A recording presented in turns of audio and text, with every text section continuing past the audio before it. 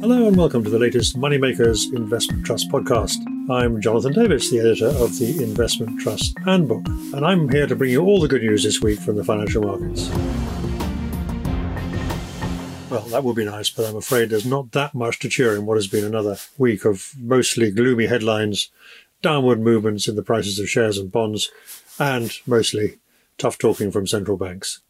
My guest this week is Euan Lovett-Turner, Head of Investment Trust Research at Numis Securities. More from him shortly. So we've seen both the Federal Reserve and the Bank of England raise interest rates by 75 basis points this week. That's 0.7% in plain language, bringing official interest rates in both countries to new highs. That's been reflected also in the government bond market, where yields have picked up again. 10-year bond yields in the US have edged back above 4%, from 2% at the start of the year, and the 10-year gilt in the UK is steadying around 3.5%. Down from its post-Truss crisis levels, but still up from 1% at the start of the year. The yield curve, the relationship between short and longer-term government bond yields, remains inverted, a traditional warning signal of an impending recession. The Bank of England, which a few years ago you would never have heard mentioning the word recession for fear of making it a self-fulfilling prophecy, this week not only forecasts that the UK is heading for one, but that it could last as much as 2 years, the longest in living memory. Unlike his counterpart in the US, however, Andrew Bailey, the Governor of the Bank of England, insisted publicly that market expectations of where interest rates will peak in the UK have been set too high. The bank is desperate to stop interest rate expectations getting too high too soon, for fear of the impact on the economy and on mortgage rates in particular. So it's a different tactic from past practice. In contrast, Jay Powell, the chairman of the Federal Reserve, was at pains to spell out that market expectations of the likely peak in US interest rates were too low. Clearly the two men both have different agendas, hence the difference in messaging. With the US economy still stronger than the UK or European equivalents, with one central banker trying to talk rates up and the other attempting to talk them down, and bond yields being higher in the US, it's no great surprise that the week has seen sterling weaken a little against the dollar, having recovered from its post-Truss crisis lows close to parity with the dollar. Commodity prices have firmed a little. Meanwhile, investors await with some trepidation the package of spending cuts and tax rises that will feature in the mini-budget to be unveiled by the Chancellor Jeremy Hunt on November the 17th. Of notable interest to investors are the leaks suggesting that among the measures being studied by the Treasury are changes in corporation tax, capital gains tax, stamp duty, and the tax on dividend income. Though it's worth making the point that it has become a traditional part of the budget process for ideas to be floated in advance, partly to see what reaction they produce. It does not mean they'll all happen.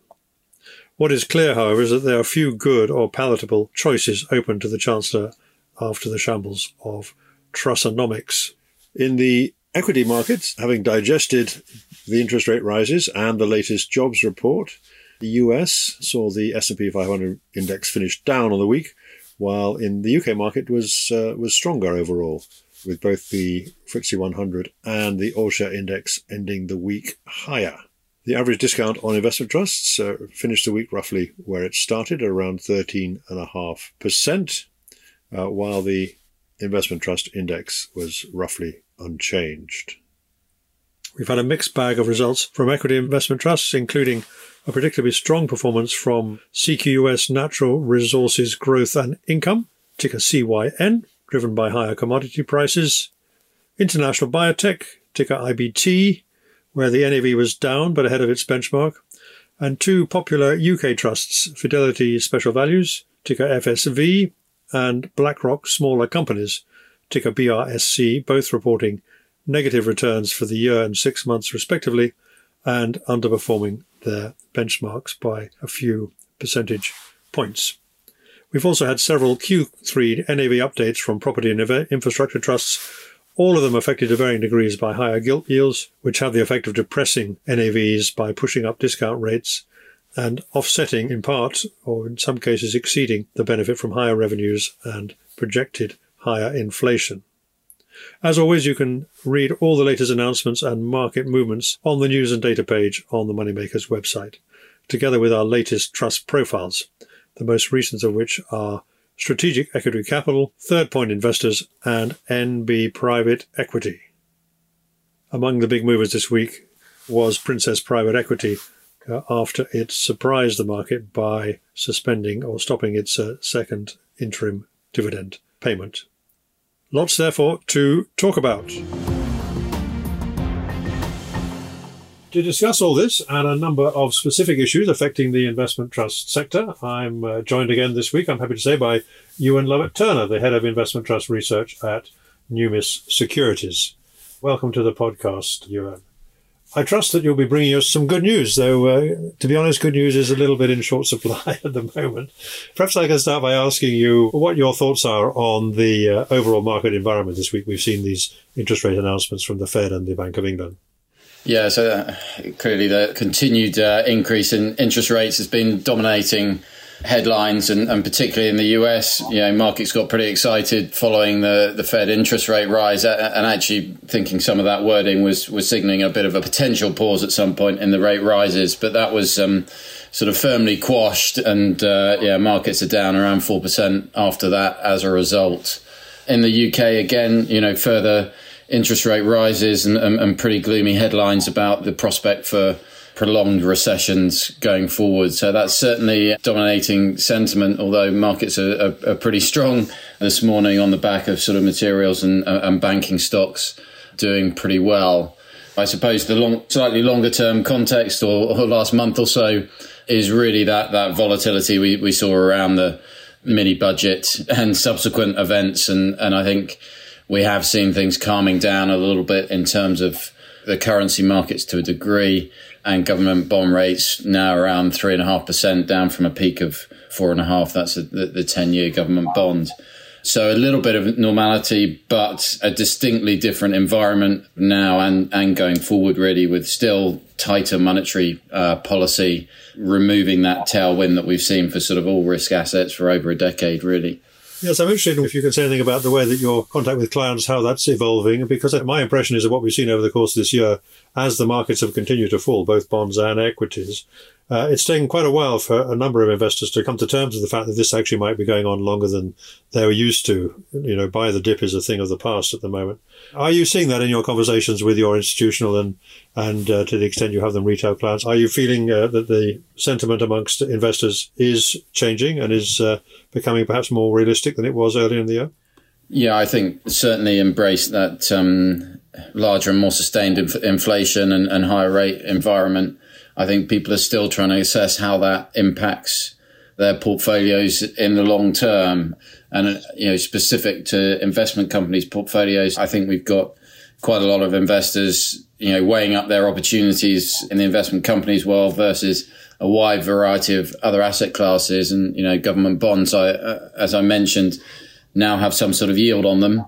And so that is a big question for some areas of the investment companies market, some of these alternative income strategies that people have been buying in the absence of yield, and just how they stack up versus those other asset classes in a different rate environment. And I think, therefore, people are really focused on what interest rate, exposure to floating rate instruments, or the areas of the market that have any sort of inherent or explicit or implicit inflation linkage. So assets that might perform well if we continue to get this higher rate and inflation environment. Yes, I think with bond yields at around 4% or 3.5%, 4%, they do start to become an alternative anyway, whereas in the past they were clearly not.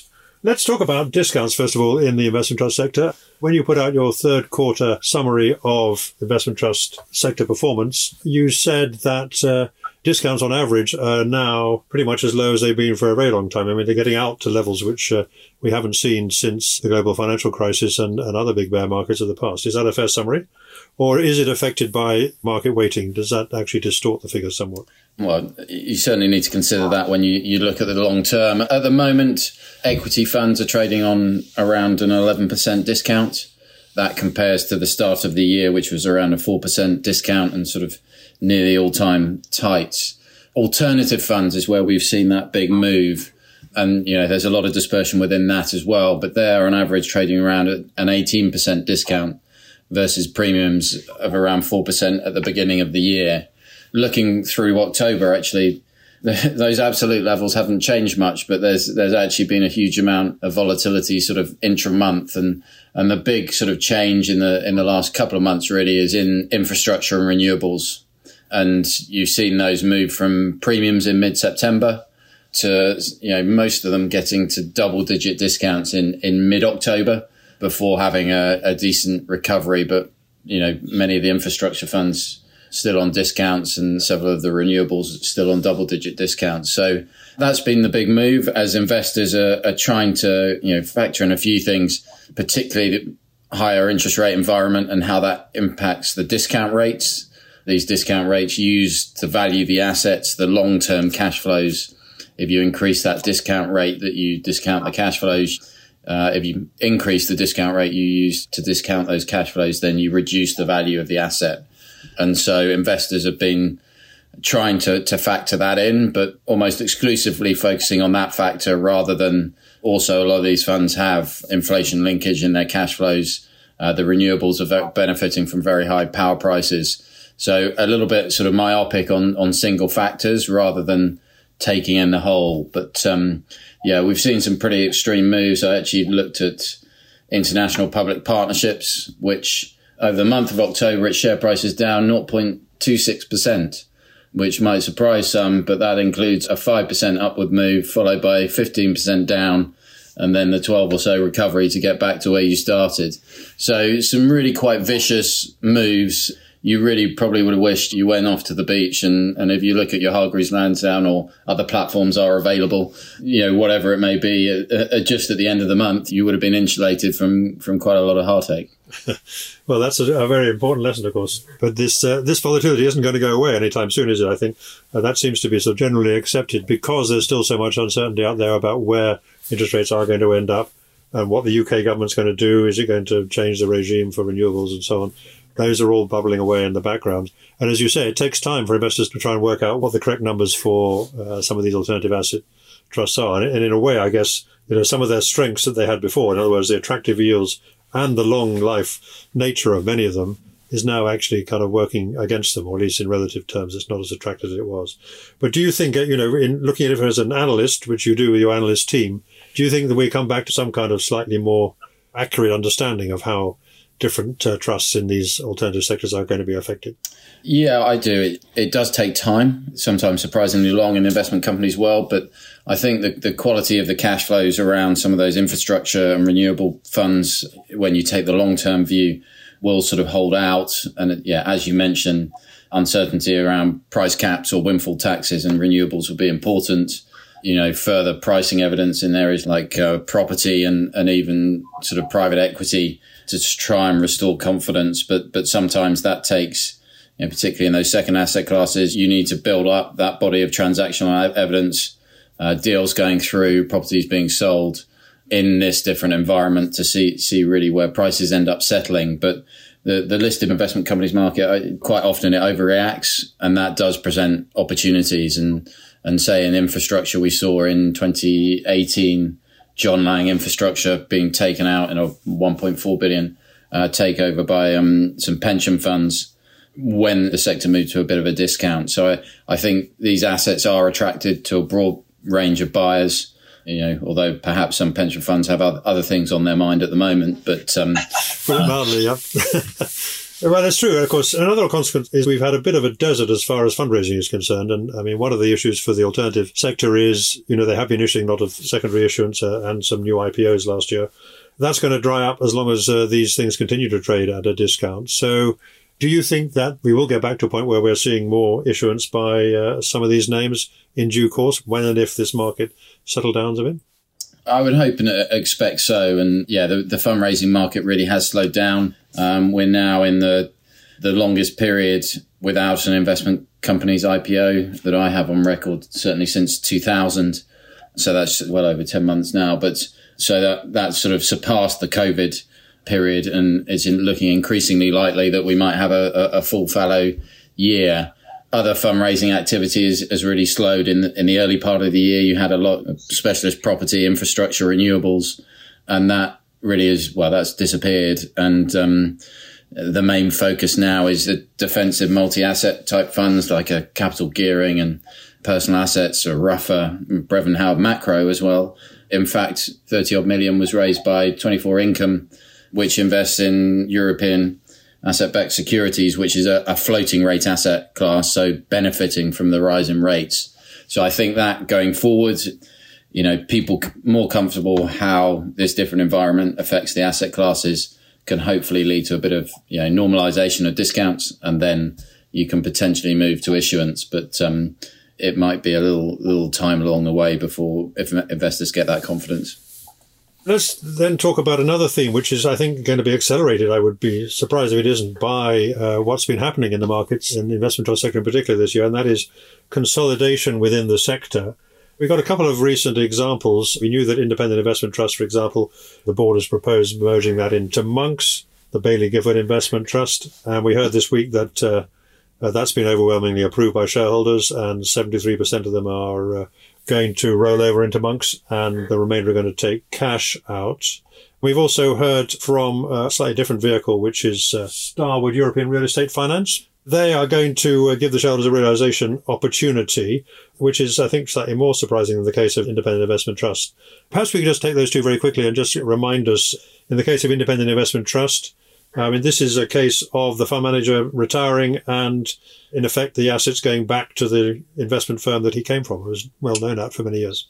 Yeah, so Max Ward retiring after 22 years running the fund. And as you mentioned, his history is within Baillie Gifford and was manager of Scottish Mortgage from 1989 to 2000.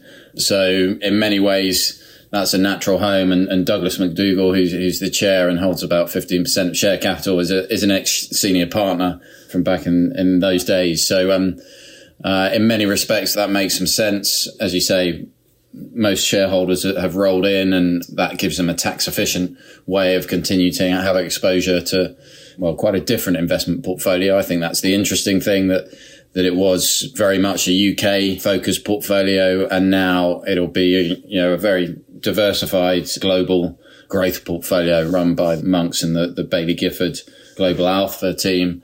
I think that's a pretty safe home for it. It does shift your geographic exposure, but still gives you exposure to companies that are expected to deliver some interesting growth. So most shareholders rolling over, and ultimately sort of not surprising to see a fund manager hanging up their boots eventually after such a long period. You probably don't want to grind your way through another bear market like the one we've been in. I guess, the interesting, as you say, is about the mandate that the investors who roll over will be effectively switching to, which is a global equity mandate rather than a UK one.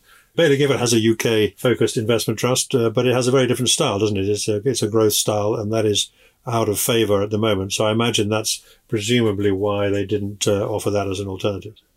Yeah, and I think Monks is upward of 2 billion market cap as well. So it can readily absorb the assets coming in. It can offer investors that are coming in trading liquidity as and when they want it. So probably an attractive option from that point of view as well. So yes, it has a market cap of around 230 million, something like that, I think, Independent Investment Trust, and they are paying a final dividend, I think, aren't they, of 9p, I think, before this all goes through. So let's talk about the other one, which I mentioned, Starwood European Real Estate Finance. This is one we don't talk about a lot. We don't talk about debt funds very much on the podcast. Perhaps we should. Can you just give us a little bit of background on this one? Is it as surprising to you as it appears to me on the face of it? It's quite a large trust. It's been doing quite a lot of share buybacks and so on, but the board seems to have decided that it's had enough. Is that a fair comment? Yeah, so the fund invests in the debt of various properties. Starwood are a very big asset manager based in the US. The team over here manage this quite active sort of portfolio financing of often development or refurbishment style properties. They tend to have a bit of a story to them. There's numerous golf hotels, in fact, that have been there, which without wishing to guess the demographic of your audience, some might be familiar with. And so, ultimately, I think is actually a pretty decent manager who've done well but it's slightly reflective of issues in the investment company sector and maybe structure in this case where listed debt funds have struggled to gain attention really across the board. I think there's a number of reasons for that. I think most of the audience are just traditionally equity investors and struggle to invest in debt or, fully understand the risk return. And also people who are comfortable holding debt often don't like doing it within the equity wrapper where you get a bit more volatility around the share price as well. The fund had a bit of a slow start when it was launched, and the rate environment probably, didn't help the expected returns versus where we were at launch. So a couple of headwinds to overall demand. And I'd say maybe some of its peers in other areas, direct lending, really did disappoint, which has tarnished many of the listed debt funds with the same brush. And it can be difficult to actually get the disclosures of the exact holdings. So a sort of myriad of reasons why people in general just aren't that keen. It's somewhat ironic because, now might be really quite an interesting time to be investing in property debt and finance. And there are probably going to be some pretty attractive rates available from investing in that. The fund was offering a 75% exit at the end of the year, a part of its, discount control mechanisms that were already in place. It had been trying to actively buy back to help try and narrow the discount, which had some limited success. But ultimately, I think feedback from shareholders was that quite a large proportion would take up that exit, and that would leave the fund not being big enough or having the prospects of growth from that. So the board has decided to wind it up.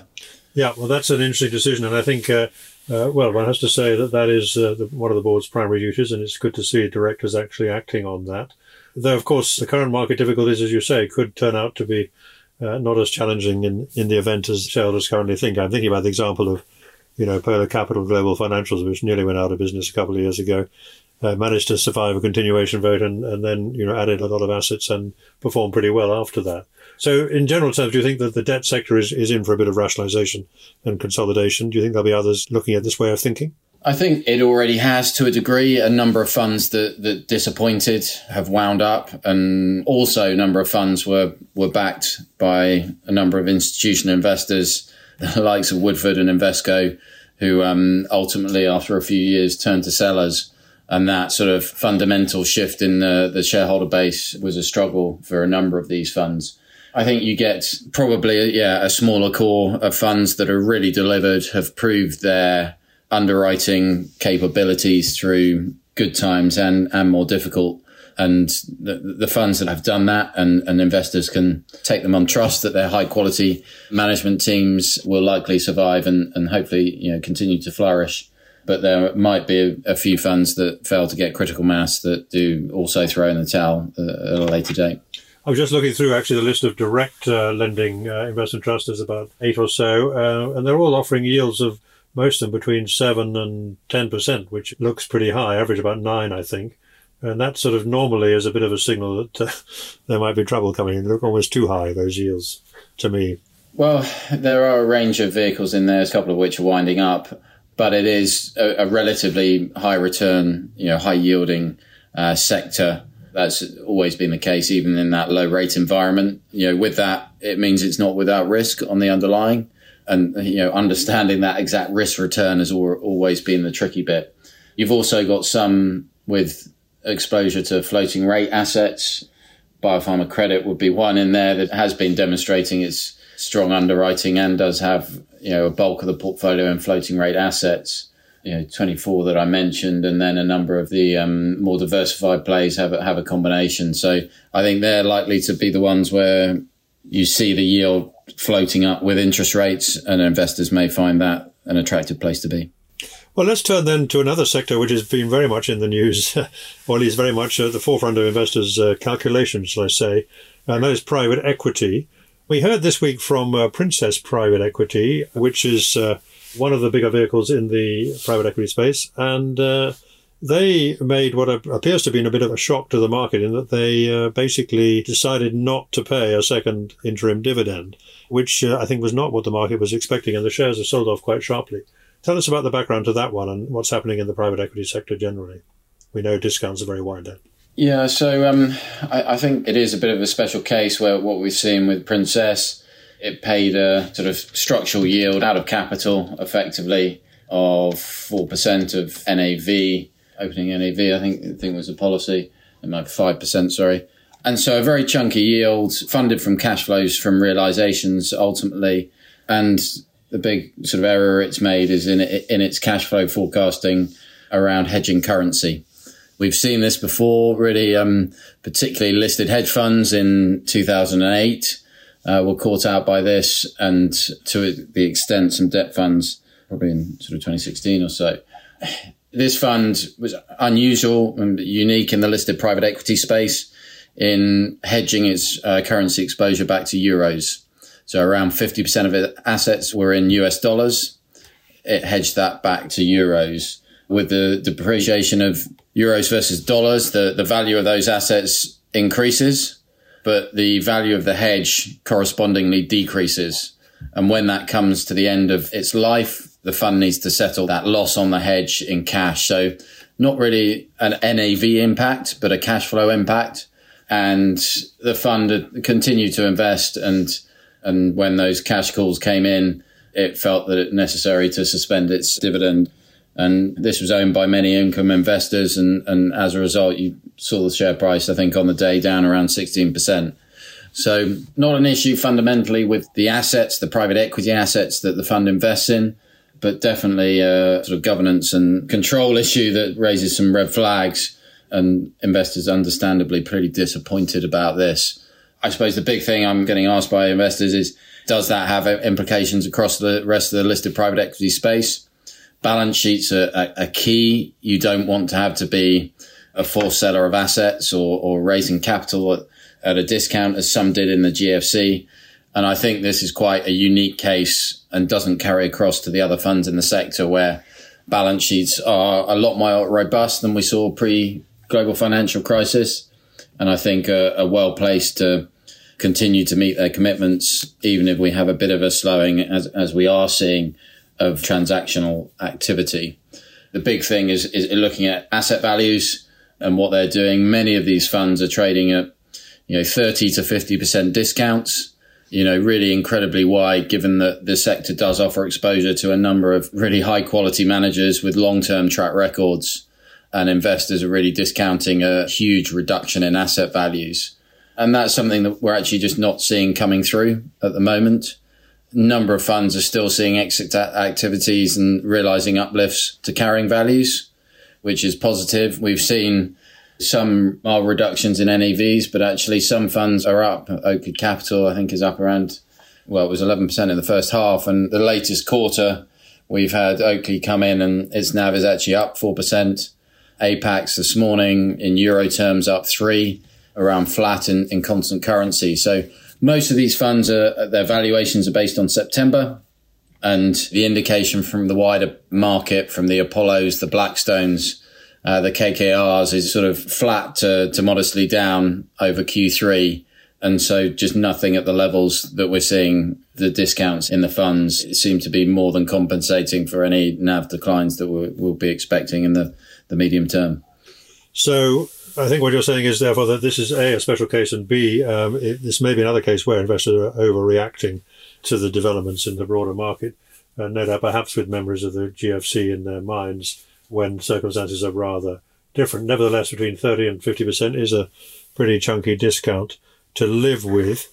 Earlier this year, we saw one or two private equity investment trusts, including Pantheon comes to mind, saying that they were going to do share buybacks in order to try and reduce the discount.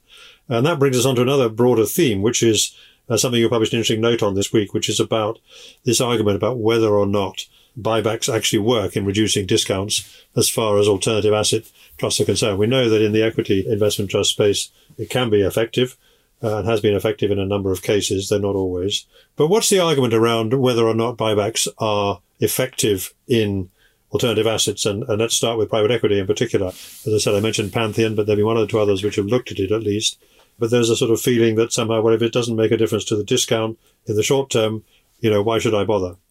Yeah, and that's a sort of interesting debate. And we get some sort of management groups or boards saying there's no evidence that buybacks narrow a discount. And I think how I look at the share buybacks is actually looking at a very much a broader range of objectives of a buyback. Ultimately, a discount is a factor of numerous different inputs. The nature of the underlying assets, the degree to which it's promoted, the nature of shareholder registers, and you can't expect to solve it with any one factor, really. So I'm trying to get particularly boards and management groups thinking about those broader objectives of what a buyback is trying to achieve. It's not buying back a few shares and marching in a discount. In fact, I think, particularly it's demonstrating that the boards are acting in the best interests of shareholders. They're looking at that share price and using all the means available to them to, make sure that more meaningfully represents the asset value. I think buybacks can be a useful tool in sending a message. I think they serve a purpose in terms of trying to limit discount volatility and share price volatility, which is particularly important for relatively low risk return asset classes if you're trying to deliver a consistent return profile. The numbers I've looked at and more case studies for specific funds, you do see improving liquidity and narrower spreads for funds that buy back than funds that don't. And that's I looked across the whole equity universe because it's just a bigger, more recognized area. And when you get to extreme discounts, such as the listed private equity space, then there's meaningful NAV accretion from buying back. So, if you buy back 5% of your share capital at a 40 odd discount, you add over 2% to the NAV. And if you were looking to invest that same amount of capital, you need to deliver a 70 odd % return to deliver that upgrade. So it's a sort of risk-free NAV accretion, and it sends a pretty clear message to investors that you're confident in the valuations and the NAV. Probably when you're getting closer to the NAV, then I'd hope they'd be confident that the valuations is better than a 50% discount. But that message can be important. And also, maintaining a stable register. So, you can keep the wolf from the door of the activist style investor, perhaps through a buyback mechanism. And, a value investor isn't inherently bad, but it can make it tougher to narrow a discount. When things improve, then you might have a sort of natural seller as a discount narrows. So it's getting boards to look at this and think about it, clearly focus on their balance sheets. Yes, but this is an additional tool along with, manager promotion, doing their webinars, doing their investor meetings, disclosure, governance, and delivering NAV performance clearly is highly important. But looking at it as one of the tools in the toolbox rather than a specific item that either works or it doesn't. And particularly, it helps a board demonstrate that long-term thinking for shareholders.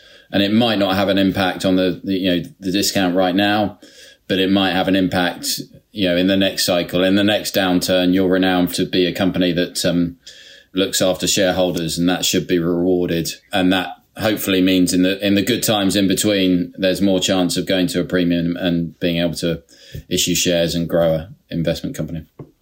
So as you say, one of the negatives is you obviously don't want to run out of cash if we're going into a tougher market. Perhaps, it depends on your level of commitments and so on. Do you think there are some private equity trusts which perhaps either because they've been relying on debt or haven't yet replaced debt with equity, which will be difficult to do obviously in the current market, or new fundraising.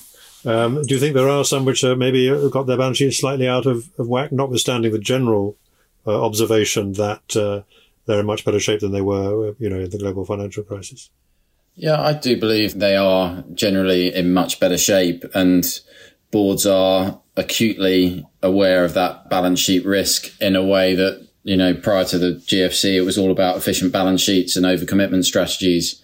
And now it is making sure that you've got the resources to do that. And so several funds have made some reasonably sized commitments in recent months to new vintages of their funds. HG, Oakley, even Apax have made decent commitments.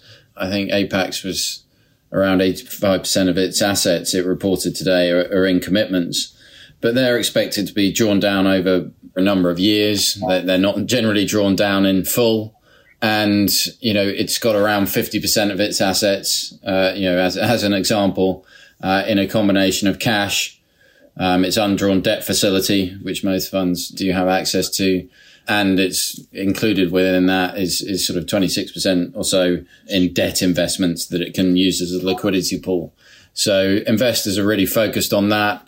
HG Capital has a unique feature. In the extreme case, it will be able to not fund its commitments. HG, the manager, have given it that ability, which is pretty unique, in the whole private equity world. So it still manages its balance sheet as if it wants to fund all its commitments, but it has this unique opt-out clause that gives you a lot of comfort behind that. Whilst most of the rest are modestly or unlevered portfolios, and I think that does, give decent confidence. And we've seen still a fair amount of realization activity from these portfolios this year. That might be biased to the highest quality investments in there. Things are slowing, but so far they've continued to generate a decent amount of cash from their portfolios as well. Okay, so finally then, Ewan, on this particular issue, I just wonder if you have any thoughts on what's happening in the commercial property sector. We have mentioned property already, obviously, earlier. But in terms of, the kind of reporting we're seeing, Q3 updates, in general, we're seeing, though with the exceptions, we're seeing capital values coming down by, a few percentage points, I guess. And there've been one or two which are bucking the trend. But I noticed, for example, that the Balanced Commercial Property Trust, ticker BCPT, which is, again, one of the bigger, more diversified investment trusts, they have actually said that they are going to suspend their buybacks, I think. They've been doing some buybacks in the past.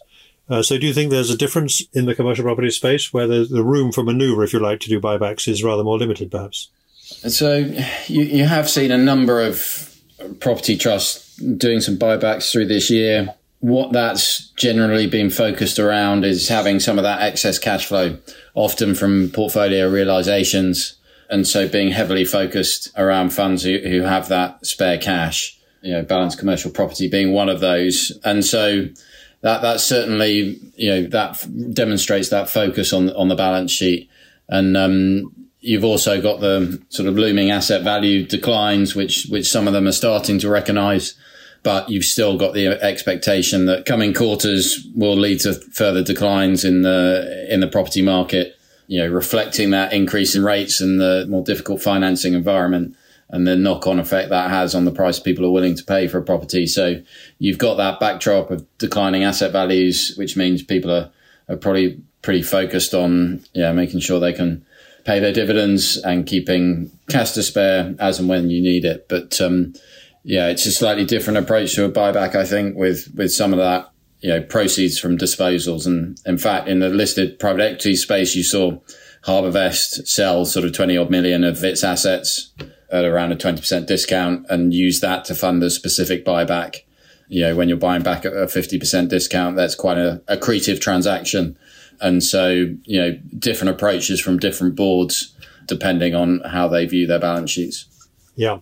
Then sort of finally looking ahead to the end of the year then, Ewan, obviously we've had a lot of end of year rallies in recent years, but one exception I recall 2018 was one, which didn't go that well. So have you got any thoughts you could give to our listeners about what might happen here? I mean, I can throw out a number of statistics that people in other broking firms have been throwing out. Things like, the US stock market has never failed to go up after the midterm elections towards the end of the year, all that kind of stuff. You can pluck these historical data out if you want to try and get somebody to buy something. But what is your feeling as we go towards the end of the year? I mean, based on what's happening and what you're hearing from your clients? It's a tricky one. The news out there is almost universally pessimistic. And I suppose that's probably the only thing that you can grab onto to be positive about. If everyone's negative, then, that might be the start of a turning point. But ultimately, I think in this environment of tighter money, central bank tightening, that does fuel volatility. It is a tougher backdrop for many asset classes and asset values. But in that, I don't think that means it's impossible to generate returns. I think it'll just be very, very selective and a lot more dispersion between managers of equity funds really earning their stripes. And you see some will deliver and some will not. And we'll get a bit more reassessing those outlooks for somewhat specialist asset classes and where we're actually left for that. And hopefully the UK can regain a bit of credibility. that will be nice in financial markets. I think we've started that, but a little bit more calmness and dullness would certainly be nice.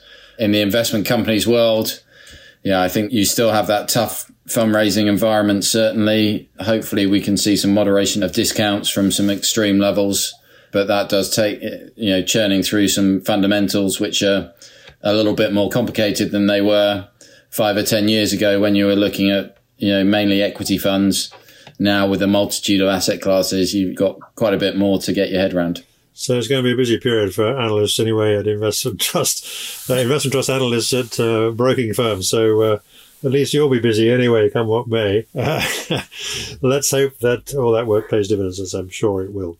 The other worry, I suppose, in the short term is what's going to come out of the mini budget. I see there have been some leaks in the papers talking about, there will be increases in taxes. We know that.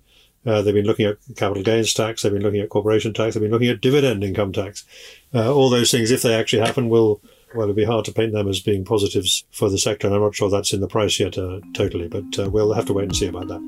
So thank you, Ewan, very much for sharing your time and expertise this week. And that's it for this week, everybody. This has been a Moneymakers Investment Trust podcast. These podcasts are independently produced and edited and are available on all leading podcast channels.